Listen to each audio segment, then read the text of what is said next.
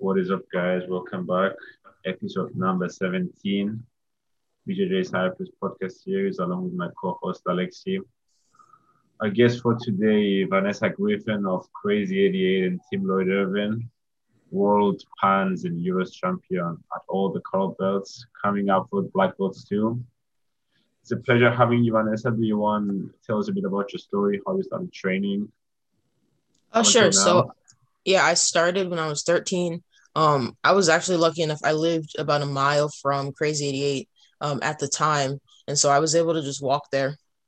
And so I really just needed something to do. I wasn't super picky. I was very athletic. I liked playing sports and I liked being a part of them, but I could never play them. My parents' work schedule was pretty crazy. So just traditional sports with like varying schedules and stuff like that didn't work out. So I went to 88. Um, Started it. I signed up after my first day, really liked it, came back the second day, and then was pretty much cemented in it. Like I really like jujitsu. So I trained for a while. Um, I would say like being a kid in training was pretty fun. There wasn't a whole lot of, pressure. It was just kind of like you're a kid, just get better. And I had a lot of people there that were helping me out. Went to yellow belt in maybe like a year and a half. Went to orange belt like a couple weeks later, and then got my green belt a couple months after that. And then by that point, I was able to. I was kind of at that point better than a lot of the kids. I mean, I was 15 and I was a green belt, so like a lot of the kids and teens that were my age, I was able to beat. So I had been training in the adult classes since a little bit before I got my yellow belt. Then eventually, after when I was 16, I got my blue belt. Trained for a little bit. I couldn't compete at juvenile, kind of the same situation. We just didn't have a lot of time and resources to get me to compete there. So I waited until I was an adult, competed as an adult in IBJJF, started winning. And then up to that point, it was just kind of like everyone knows my career from that point. I won a lot at blue, did okay at purple my first year, then won Panzer Worlds my second year, went to brown belt. And from brown belt, I have a silver medal at the Pan, third place at the Worlds. First in Europe, and then a Nogi world title. So, and then at black belt, I've just been kind of competing in whatever we can get to since, there's not a lot of tournaments going on. Yeah, it's quite unlucky. Um, when you first went to Crazy 88, it was Ty Ryan and Tim Spriggs there. Was Yeah, they they were the both there. professors? Yeah, I worked with me and Timmy taught the kids classes together for a little while, and Ty was just kind of always around. Ty took over my strength and conditioning when I was 17. So he did that for me for the first year. So he was my strength and conditioning coach and obviously like wrestling and technique and stuff. And me and Timmy, I didn't really train under Timmy. Me and him just kind of taught the kids classes together. And we became friends and we're still friends, of course. You mentioned your strength and conditioning there. How much of a part do you believe it plays in keeping you healthy and strong against your competition? For me, it takes a huge role. So we do it 3 days a week. For right now, I do Monday, Wednesday, Friday at like 9:30. Um, and for me, I've noticed that since I've been on a consistent regimen, I haven't been hurt as often. I used to get hurt a lot, especially since I've been in it for so long. I realized that I haven't really been hurt too much lately. I definitely feel stronger because right now all of my training partners are men. So it makes a huge difference for me to be able to lift weights and be strong so that I can still get better while training with men who are varying belt levels, but normally around my size. So for me, it makes a huge difference. And I've definitely made a lot of technical gains. And being at middleweight, you do have to be pretty strong. So it's helped me compete. It's helped me be able to improve in training because, like I said, I can compete and fight with all the guys that I train with. And then I've been pretty injury free for the last couple months, actually. I think the last time I really hurt I like sprained a ligament in my knee. That was probably about 6 months ago. But since then, I've been fine. Sounds good. Nice. You're balancing that with your stretching, getting strong, and then playing it around your game. And you mentioned the middleweight division, and you're right. You got to be strong. You got to be fast because you're not the biggest and you're not the smallest at the same time. Yeah. Like you see the guys in the men's and the women's divisions. They're usually the most technical fighters as well in that division. How do you plan your game knowing that you've got to face some people who are really flexible, some people who are fast, some people who are strong?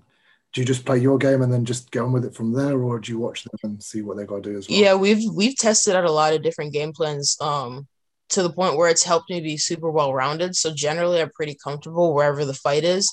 I would obviously say definitely my weakness is my takedowns, but I still have good takedowns and I have a good takedown system, right? Like if we go into the training room, I'm probably taking down a good percent of my training partners, and I'm not getting taken down. When it goes to competition, I have like a hard time putting them together. So recently, I started working on guard. So I pull guard and I play a lot of guard, and I have really good passing. So for me, I'm very well rounded. And I do test out different things. For me coming up, I didn't have a super complex game probably until I got my black belt, and that was the point where it was like, okay, you can't just do the same three techniques over and over again. So now I've expanded to a lot of my teammates know like I'm into the berimbolo, working on single leg X, adding. I just started adding in like leg locks, like real leg locks within the last couple of weeks. So for me, it's just adding as much as I can add and handling it because as a black belt, it's pretty easy to learn jiu-jitsu and be able to put it together. So now is a time where I think I'm experiencing the most growth, where I'm just adding in whatever I can get. So I have like flexi guards, I have berimbolos, I can go under with the single leg X, I can stay distance with like a far side collar and sleeve. I can do whatever requires, whatever my opponent is going to require me to do. Like if they're stiff, I have lassos and I have single leg X. If they're like loose or whatever, I can play my berimbolos and stuff like that. So I have a wide range of stuff that I'm comfortable with. So as soon as I feel my opponent and see what they're giving, I can perform a different game plan for different people. Sick, yeah. Nice. I remembered when Flo came over to Lloyd Irvins and they did a vlog with your training. I remember Lloyd put the guard pullers and the guys who would takedowns in one side. And what really stood into my mind, and not only from that training session, from watching your teammates compete in general, the team Lloyd Irvin guys have a very specific judo approach to the takedowns. I'd say like guys like Mohammed, guys like Tim Spriggs, they do a lot of sacrifice throws, Seonages. Um, on the other hand, you've got like guys like Jamil or the Flash, who just pull guard and they'll take your back within blink. It's nice that you've got such a wide variety of people to gain from, whether it is takedown artists, whether it is guard players. Who would you say influenced you the most out of your team? Ooh, that's a good one. I would say, I don't know. I think I've taken a lot of different things for different people. So I can't even list like the last couple of months I've been working with Jamil, specifically on lasso. So I'm picking up the lasso pretty slow actually, but I'm getting some things that I need. I would say training with Rico. I haven't trained with Rico in a while, but when I was, it was a lot of like it was a lot of technical pushing the pace. So I had to learn how to be really technical really fast because if not, he was on my back and choking me out, right? So in order to even just hold Rico off, I had to be really fast. And my guard, I had to learn how to tie him up. So I trained with those two. I used to train with Rico a lot, and then I've been working with Jamil. Within Crazy 88, a lot of the black belts have been kind of sporadic, but I would say with Ty has helped with my wrestling a lot. We used to have a specific wrestling class, but even with Ty, like I would go to Ty, and we have a professional UFC fighter and like a D1 wrestler, Matt Hicks. They both have helped with my wrestling a lot. So I personally like wrestling when it comes to takedowns more. I would say Crazy Eight probably leans towards wrestling a little more, and Camp Spring specifically leans towards judo. Um, I think there's a combination of both. But if I had to guess, like which gym did which style, I said Crazy is definitely more comfortable at wrestling. Camp Springs with judo. So Ty and Matt Hicks have helped with my wrestling a lot. And then I have a teammate Byung who has the most complex wild guard ever. He's not super offensive with it, but he's very good at learning how to. He's very good at tying up in different transitions. So he's helped with my complexities and my grips a lot. Trying to think of who else. My passing was kind of an influence from a lot of different people, but I feel like I've developed a pretty decent passing game just from working with my head coach Julius Park. And then of course there's a lot of bits and pieces that I've got from everybody else, but I would say those are the main ones like Ty, Jamil, Rico, Byung, one of the brown belts on the team. And then our like Nogi guys and our wrestling coaches, Matt Hicks. So there's definitely been a lot of influences at the gym and things that I can take from different people. And then of course Julius has been helping with my leg locks a lot. And then I train with the MMA guys in the morning to really get those to be good.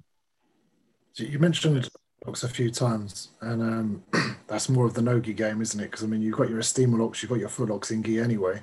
Mm-hmm. You play like you had fights this weekend, didn't you? And I saw you doing some no-gi highlight reels. And then you've got all these people who just turned planet. They've been in leg locks forever, like since they first started. How are you adapting to that? I mean, obviously you've seen what heel hook is, outside heel hook, saddle guard, the honey hole. You know these guards, but has it been a big change for you since they've all just come in now to IBJJF?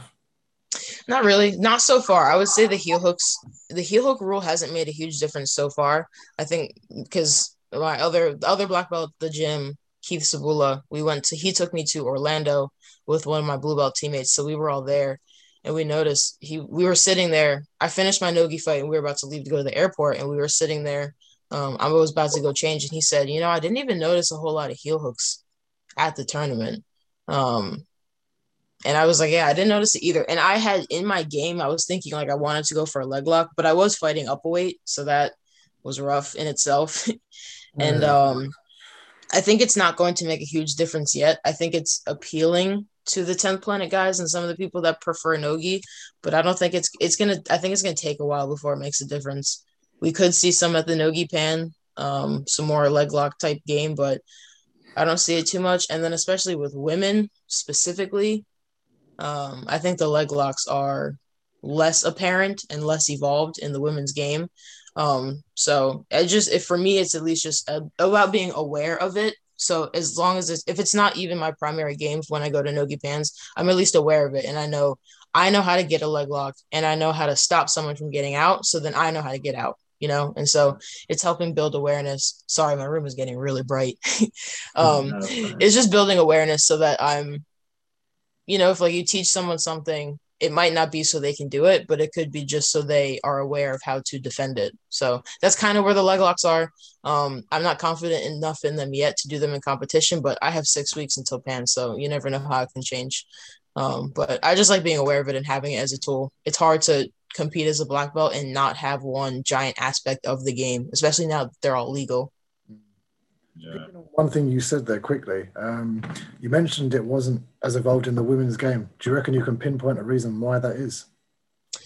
I'm not sure. I mean, I think there's a lot of things that are missing in the women's game that are in the men's, like I don't think as many women are doing any type of lapel guard. I don't see a whole lot of 50-50. I just think that it's not quite needed yet. Like I think that there's a technical gap between the women's and the men's just because the women's have not been in jiu-jitsu as serious and as long as the men, and there's not as many, right? Eventually I think that I I think the gap is reachable, but I think right now it's like girls can just pass and sweep and do whatever without a whole lot of complicated things. And I do think too that upper body makes a huge difference in what girls need to sweep and what they don't need. Um, so I think just like the build of the women's body and the amount of women that have been in the sport for as long and have been established is just not quite there yet. So there's different things that we need. Like I don't really play 50-50 at all. I don't see a whole lot of women play 50-50. I don't see a whole lot of lapel guard. You see leg locks, but I just don't think as much. And there's a lot of different things that are there that I know that women know how to do, but we just might not need it. Like I didn't need 50-50 to sweep my opponent. I didn't need to tie her up in the lapel. I was about to, but I didn't need to at that point. So um, I think there's a lot of factors that play into role. Like I said, I think upper body makes a huge difference too. We have a sweep that we call the girl sweep specifically because it can work to get girls down. It's like you feed the sleeve, you swing around, and you kick the girl down by the armpit. And with the upper body strength, like women are just going down. I go down every single time, or I have to like go down, pop up, and recover. So I think that makes a difference. And like I said, we just haven't been as established in the sport. As long. So you might see some of that stuff pop up in the women's divisions. We might not. I guess we have to kind of see. That's fair enough. About what you said before about some aspects of the game not being as evolved. On top of my head, let's say the only girl I can think of that is really good at leg locks is Liz Clay and maybe Luisa Montero with the gi. Yeah, so I get what you're saying, and well, the other person who's on top of my head is Fionn. Hmm. Fionn pretty much just passes people's guards and he submits she submits her them. So yeah, would you believe that in the future we're gonna see a more complex women's game like we see with men today? 50-50, more lapel guard, more stalling. What do you Absolutely. I think? think that the women's sport, I think that the competition right now is getting to a point where, um, I mean, it's getting real. Like even the roosterweight division, like we saw Jessa and Misa, like that must have been probably one. I wouldn't say one of the first like big roosterweight fights, but it had to have been like the um just one of the most like impactful roosterweight women's sports where now it's like, okay, now there's those two. You have Rikako, you have some of the other women that are in it that are there. So now even just the roosterweight division is starting to fill up. And then you have the bigger divisions that are filling up. And I feel like almost every year Flo will name the most dangerous women's division. I feel like every year it changes. Like I feel like it was lightweight for a while. Maybe now it's middleweight. Eventually maybe it'll be medium heavy. So I definitely think that we're going to see a lot of complexities and a lot of different changes. Like even with women, there's not a whole lot of Bolo, probably not named that many. So that's something that I'm actively trying to work on and get better at just because I like it and because it's something that's different. So I think as like women that think like me that are like, oh, let's add some new cool things. As that starts to happen, there will be more. Like I like lapel guard. I don't mind 50-50. I like the Barambolas. I like all that stuff. It just comes to like when it's like I said, when I'm in a tournament, like when I'm actively in a match, it's like how much of that do I really need to use? Whereas like sometimes I can just get like a deli heave tilt sweep, or I can start inverting underneath, or I can just go single leg X. I think single leg X is another thing that isn't as well developed, but it'll get there for sure. I think that it's the women's divisions every year just get tougher and tougher, and they evolve to be better. And the technique is starting to get um, crazy. Like even in the first couple minutes of the Jessa and Meissen match, I thought that the transitions were very, very technical and very impressive in my head. Because I was sitting there, I was like, man, that was good. I was like sitting there commentating in my head. I was like, man, that was technical. That was good. And I was glued to the screen um, until Meissen got up at all those points. I was glued to it. I thought it was a really good match. And I Mm. usually hate watching jiu-jitsu, to be honest. It bores me. I can't watch it unless like it's something that is actually drawing my attention. Yeah. That's fair enough. You, Um, you mentioned changing the game up slightly. Um, so let's put it this way. So you've tried other games that you may not implement in the competition as such. Do you think it's important for like jiu-jitsu grapplers in general to play other games just to enjoy the sport, try things anyway, even if it's not just for your game? Yeah, I think so. I think for me, I've always been comfortable changing things up. My game plan for Orlando didn't work out, but even though it didn't work out, I still had other things that I'd never done before. Like I got a lasso sweep. Um, I played a different version of my close guard than I've played before. In Nogi, I was a lot looser than I was, and I had a lot of fun at Orlando. Orlando is probably one of the most fun tournaments that I've had in a while, just because I opened up. I had different things in mind, different things that I hit. There's a lot of things that I hit for the first time. But it also just depends on your personality. Like some people just want to do the same thing over and over again, which is fine. If it works for them, that's all for them. For me, I did the same thing from blue to brown. And then I think for me, I hit a wall where I was like, okay, now I need to open up, be more complex, do things different. And I'm having a lot of fun with it. I just think it depends on your personality and what your personal preferences. But for me, I've completely changed, not completely changed my game, but my guard is completely different than it was. My passing is a little bit different. I haven't so much worked on my takedowns, but I'm assuming when I go back to them, I'm going to change them and make them different. Just because for me, it was like after a couple tournaments or something that stops working or it's not working, for me, I'm going to change it up and try to make it better to be something that I'm more confident in when I go into the actual tournament. yeah. Something else I'd like to ask you. Um, Coming up in the ranks, you've probably fought the same girls over and over. Being in your weight division and stuff. Who would you say was a girl that really pushed you to improve, or maybe you had a rivalry like just now has Maisa. Did you had something equivalent, a girl that maybe pushed you to become better, have a healthy rivalry? Yeah, I would say there's a couple. So for me, I did an interview last week and I mentioned that for me, if I lose to somebody, one of the goals on my plate becomes go to their division and beat them. And I would go, and if even if I lose like 100 times, at some point I'm gonna get the win back. You know, like I still have names on that list that I'm not actively chasing them, but if I am signed up for a tournament and they're there, I'm either going to sign up for that weight class or make sure I fight them in the open. So for me, in the early belts, it was Jessie Swanson. So she was the first person to submit me in an IBJJF match, and so that was for me a turning point. And I think she finished me like 3 times after that, and the 2 other times were like she beat me on points, and so it was like 5 or 6 times that she had beat me at purple belt. And then it was my first year of purple, so she beat me 4 or 5 times. And that she went up to brown. So then I was like, oh my God, I have to wait a whole nother year before I can even be eligible to fight her again.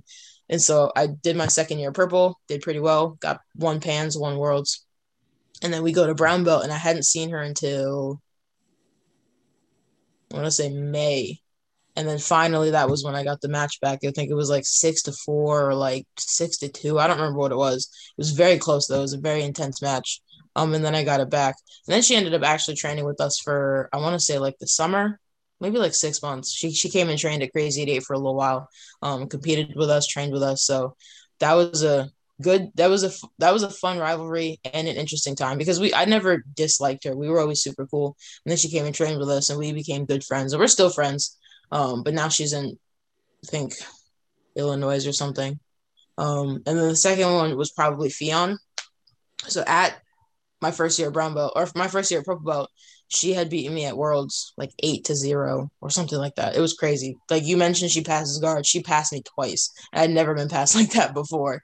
So she passed me twice. Probably got knee on belly. It was probably like 8-0. I want to say. And so it wasn't. I don't remember if it was really on my radar or if it's just in the back of my mind, I was like, oh, I lost to her. Now I have to beat her. But I do remember improving a lot that year and winning a lot. And that was probably the first time that I had not really scouted, but remembered how she had lost that same year. So I think she beat me and then lost in the finals by like close guard armbar. And me being like a 19-year-old dummy, I told my coach in the finals of the Worlds that year, I was like, I'm just going to close guard armbar her, not thinking that she would have maybe fixed it over a year, you know, but my coach looked at me crazy and was like, all right. So I went out there, I pulled guard, avoided the guard pass, got her into the close guard. And then we were in the close guard for a while. I remember like off balancing, going for cross chokes. Nothing was really catching. I think I went for an armbar, kind of got the arm straight, but she got out. So then I have the video clip on my Instagram where I unbalanced, got the arm bar, went belly down, and finished it. So I would say those two were really big turning points where I got the match from Fionn back. And then finally, 2 years later, I got the match from Swanson back. And then neither one of us have fought again since then. Fionn, I think, is like featherweight now. So she went down, I went up. And then I just haven't seen Jessie at any tournaments, but we trained together for a while. So it was good. So I would say those are the two that I've had a couple other matches that I got back from other people. But those are the two that were the most pivotal because the one got me the world title, and then the other one had been like a 2-year stretch that I had to just wait and get back. That's a great mindset to have. Like you just reminded me of like when I first started jiu-jitsu, and I remember watching a documentary with the Miao brothers, and one of them had been beaten by Keenan Cornelius like a lot. Yeah. And it was just literally, I think it was like the 10th time lucky or something like that. And it was like, I think by advantage or 2 points, he won. So I think it's a very good mindset you've got there. You're just searching out those people to get it back. I like that. That's good. I think a lot of our guys and girls could learn from that, really, just to keep going. It doesn't matter what the result is because the end goal is never now. It's always to keep moving and be better anyway. So yeah, it's a great way to think. Yeah. So coming up, now you're a black belt, what would you say is the major target for your career? Definitely multiple time black belt world champion.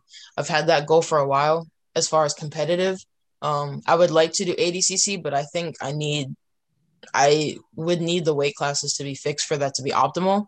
I'm sure at some point I'm just gonna go try to do it. I don't think I can make 132, especially not 3 days in a row. So I would just do the big girl division and see what happens, you know. Um, but that would definitely be a goal if the weight classes were a little bit different, or if there was one added. Um, that would be nice to win that at least once or a couple times, you know. Get as many other Grand Slams as I can. I'd like to win Pans, Europe, Brazil, all of that. Hall of Fame would be nice.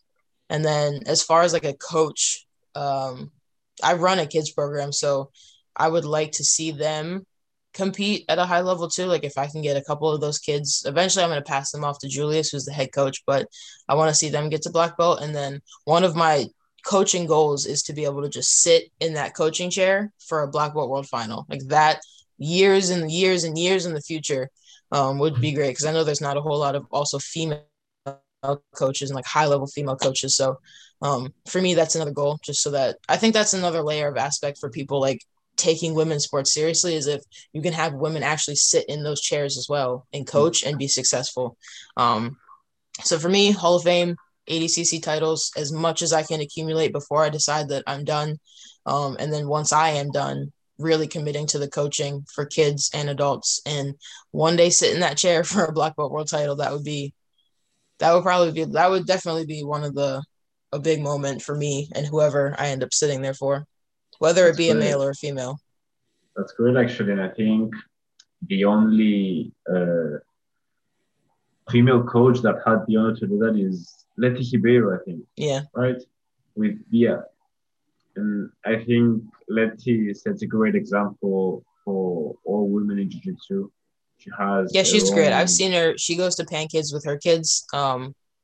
I think the only time we've coached against, of course, I lost. That was one of my kids lost, but she was great. We shook hands. She probably doesn't remember who I am, but I see her there all the time, and she's always there coaching. And so I always see that, and I'm always like, man, that is great. And I would love to, you know, be a female coach that people recognize, like Andre Galval and um, the other Donaher and all the other coaches that people know as just coaches. I would like to be a good competitor and then be a coach that people recognize and can see sitting in those chairs and always running around at the world coaching, you know, high level people.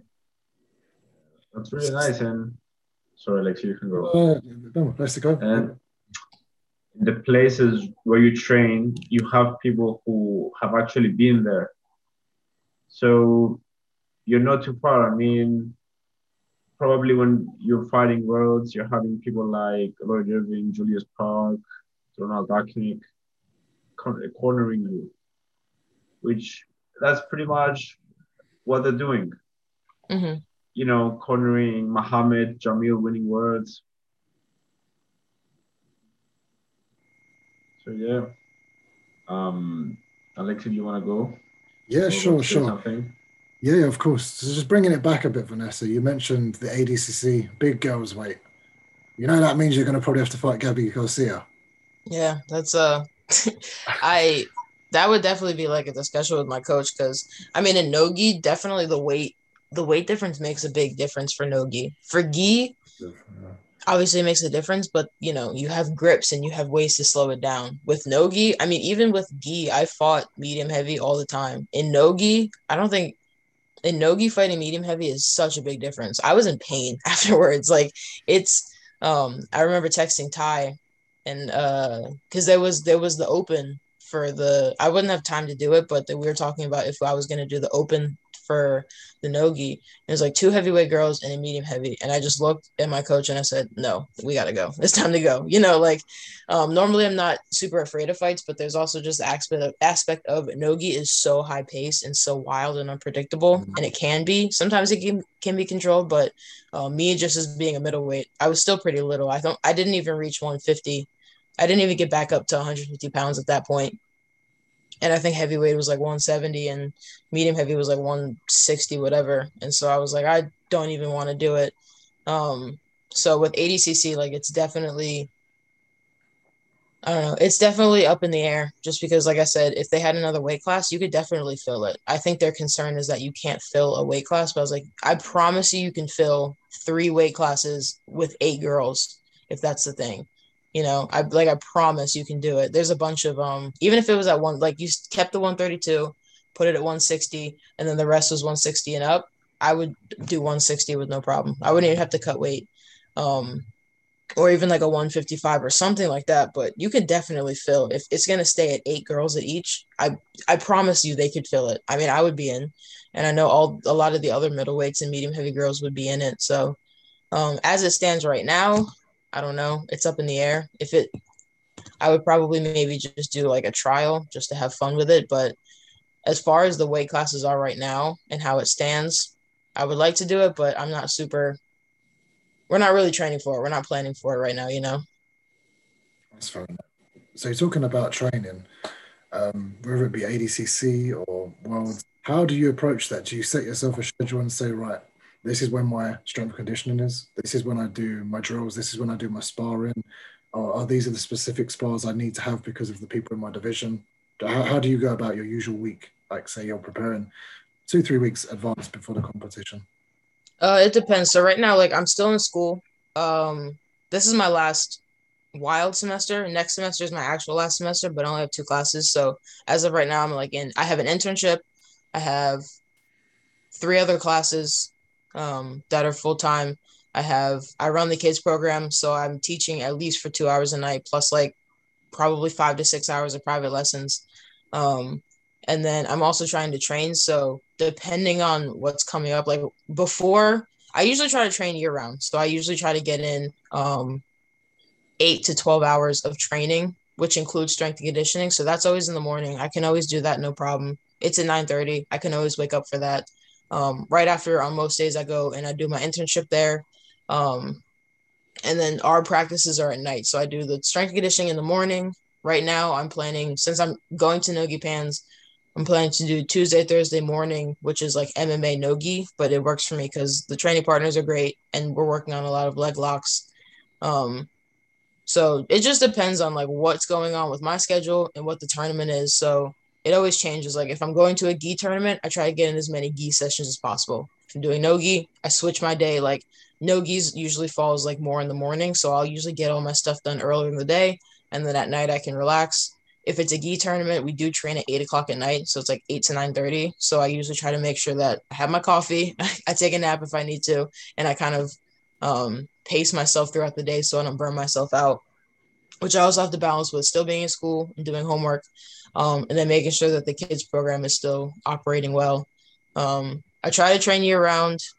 Sometimes, like if I'm not feeling it, I'll relax for a week. So like I'll only do a couple training sessions. Um, I usually try not to skip strength and conditioning if at all possible because I like to keep that consistent. But right now, since we have Nogi Pants coming up in 6 weeks, I set myself a 6 week training plan for what I'm going to do. And I'm going to try to hit at least 95% of that.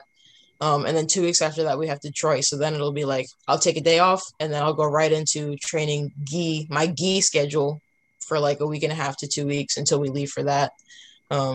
Like I said, I try to train year round. I usually don't do a whole lot of modifications to it unless it is something like we have Nogi Pants coming up. So now I have to train Nogi. Um, but the schedule usually kind of stays the same throughout the year. The only thing that's unstable is my school schedule because we never know what classes I'm going to take or how much I have to take. But like I said, after next semester, I'm graduating, so that won't be a problem, which is nice. I'll have way less on my plate, so I can commit way more to the actual jiu-jitsu. One question, and then maybe so where I am in England, I've never heard of like different types of semester. What's a wild semester?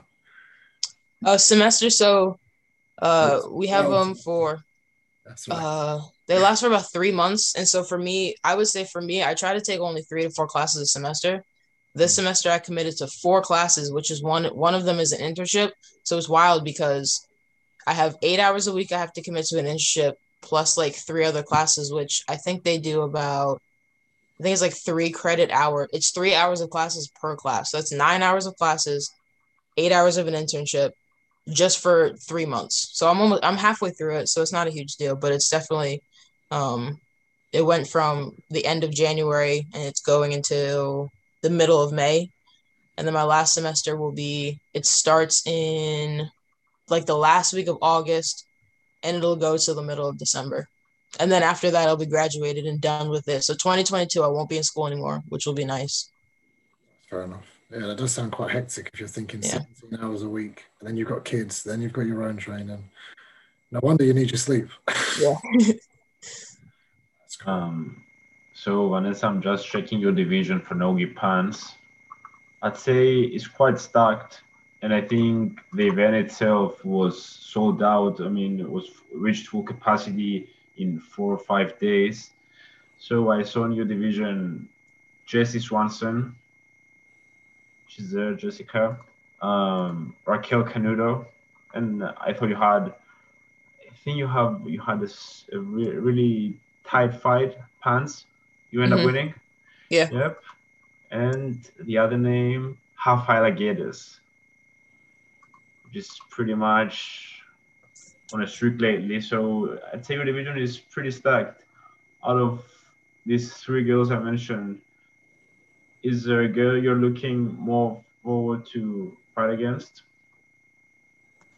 I would say definitely Rafaela because she beat me at Pans by like 11-0 in the gi, and then she choked me at Nogi Pans. So that for me, that's a huge benchmark where one, can I close the gap?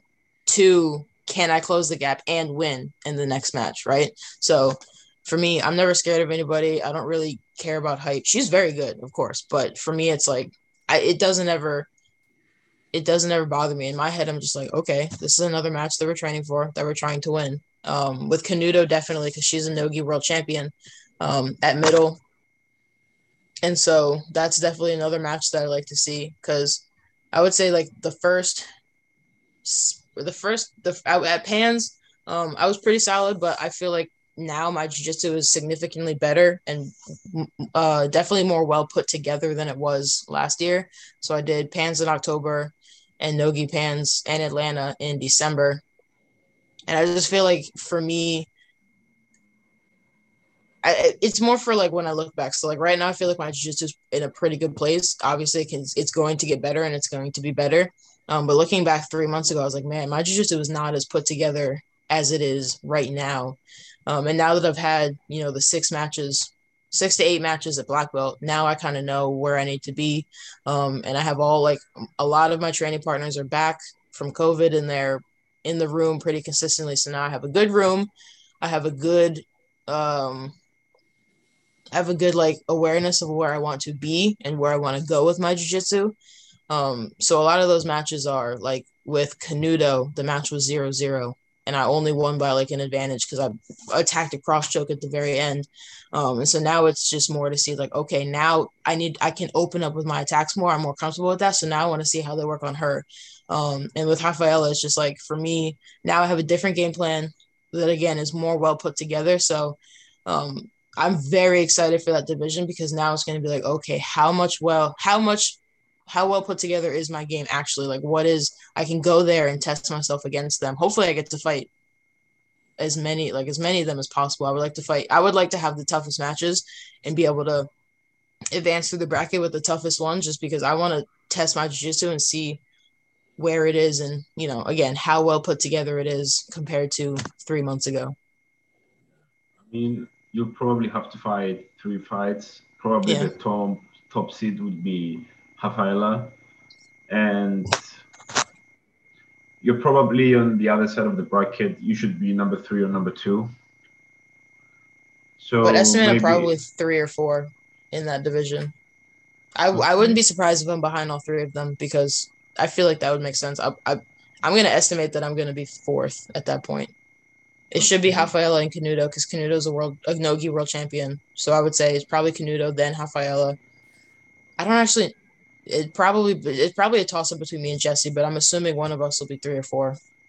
Okay, so you're probably having a less known opponent in the first match, and your second match is gonna be a barn burner. That's for sure. Yep, I'm ready for it, and I have 6 weeks to prepare. So now I mean that right there is a nice stretch for me. I think like 6 to 8 weeks is always optimum. I think training, if I know that there's a tournament 3 months ahead, it's for me, it's like that's kind of like I get lazy and disciplined, especially because I have so much on my plate. It's like, I'll definitely get lazy. But now that I know that I have 6 weeks, like I told all of my coaches and even my teammates, I was like, I'm training for this 6 weeks. Like this is completely committed to Nogi Pans. And then I'll probably still do like a couple gi sessions. That way I can still be prepared for Detroit in the next couple weeks after Nogi Pans when that comes. So, but I'm excited for this one. This for me is a pretty big deal. Something that I can finally use to test myself because Orlando was cool, but I only got to fight two different people. And one of the people I had already fought and beaten before. So it was nice to go out there and win it. But for me, it wasn't a real test. Yeah. Is there any other girl that's in the divisions you'd like to see in the absolute? Some names on top of my head are Gabi Macomb, Naturally Ribeiro, Maggie Guindari. I would say those definitely because Gabby and Maggie have both beaten me. And I haven't gotten the matches back from that. And I would say another match is Veta. We're cool, like we're friends too, but I know that she's beaten me. I don't even know how many times, 4, 3. So that's a match too. We fought in gi and no gi. She's beaten me in both. Um, Jessie actually has beaten me in both too. I think she beat me like 8 times. I don't even know. She beat me a lot of times. And then Gabby, we've only fought twice in the gi. The first time it was a close match. The second time she annihilated me, so that was a tragedy. So that's definitely a match I'd like to have back. And then I know Natalie Ribeiro is just very good. So yeah, definitely in the absolute any matches that I can get that are tests are what I want. I feel like people always go there with the seeding, wanting like matches with cans, and it doesn't do anything for me. It's just like I will outwardly be like, oh, I'm excited, I did so good at the tournament, and in my mind, I'm like, that was such a not a waste of time, but like it sucked. Like I want real tests and like real names and big people to fight. Yeah. Kendall Rosing as well, a friend, our podcast guest is there. You could fight her. I think she has no other girl in her division. She's Yeah, any quite of those surging girls on lately. that list are good opponents. Just slightly off the point of that, Vanessa, if you could give any bit of advice to ladies looking to start jiu-jitsu, what would it be? I would say just stay consistent. I would say find a gym that you're comfortable at because I know that there's a lot of women that found gyms that they didn't necessarily like or that, they were just uncomfortable at for any different reasons. Go find another gym or they don't want to be in another uncomfortable situation. So I would say test out as many gyms in your area, figure out which one is the most comfortable for you. Generally from the eye, if there's a lot of women there that are established and like higher belts, generally that's a good sign. Um, if you go to a gym and there's no women, it doesn't mean that it's bad, but it could be a sign of something. So I would say find a gym, test out as many gyms as possible in your area that you're comfortable driving to every day. Get a feel for all of them, try out classes, see which ones you like better, and find the gym that you're most comfortable with. And that will really help kickstart. Because for women especially, Crazy 88 was super welcoming. There was already women. The head coach is always very respectful. And so, like, for women, Crazy 88 is probably one of the best gyms in that area to go to.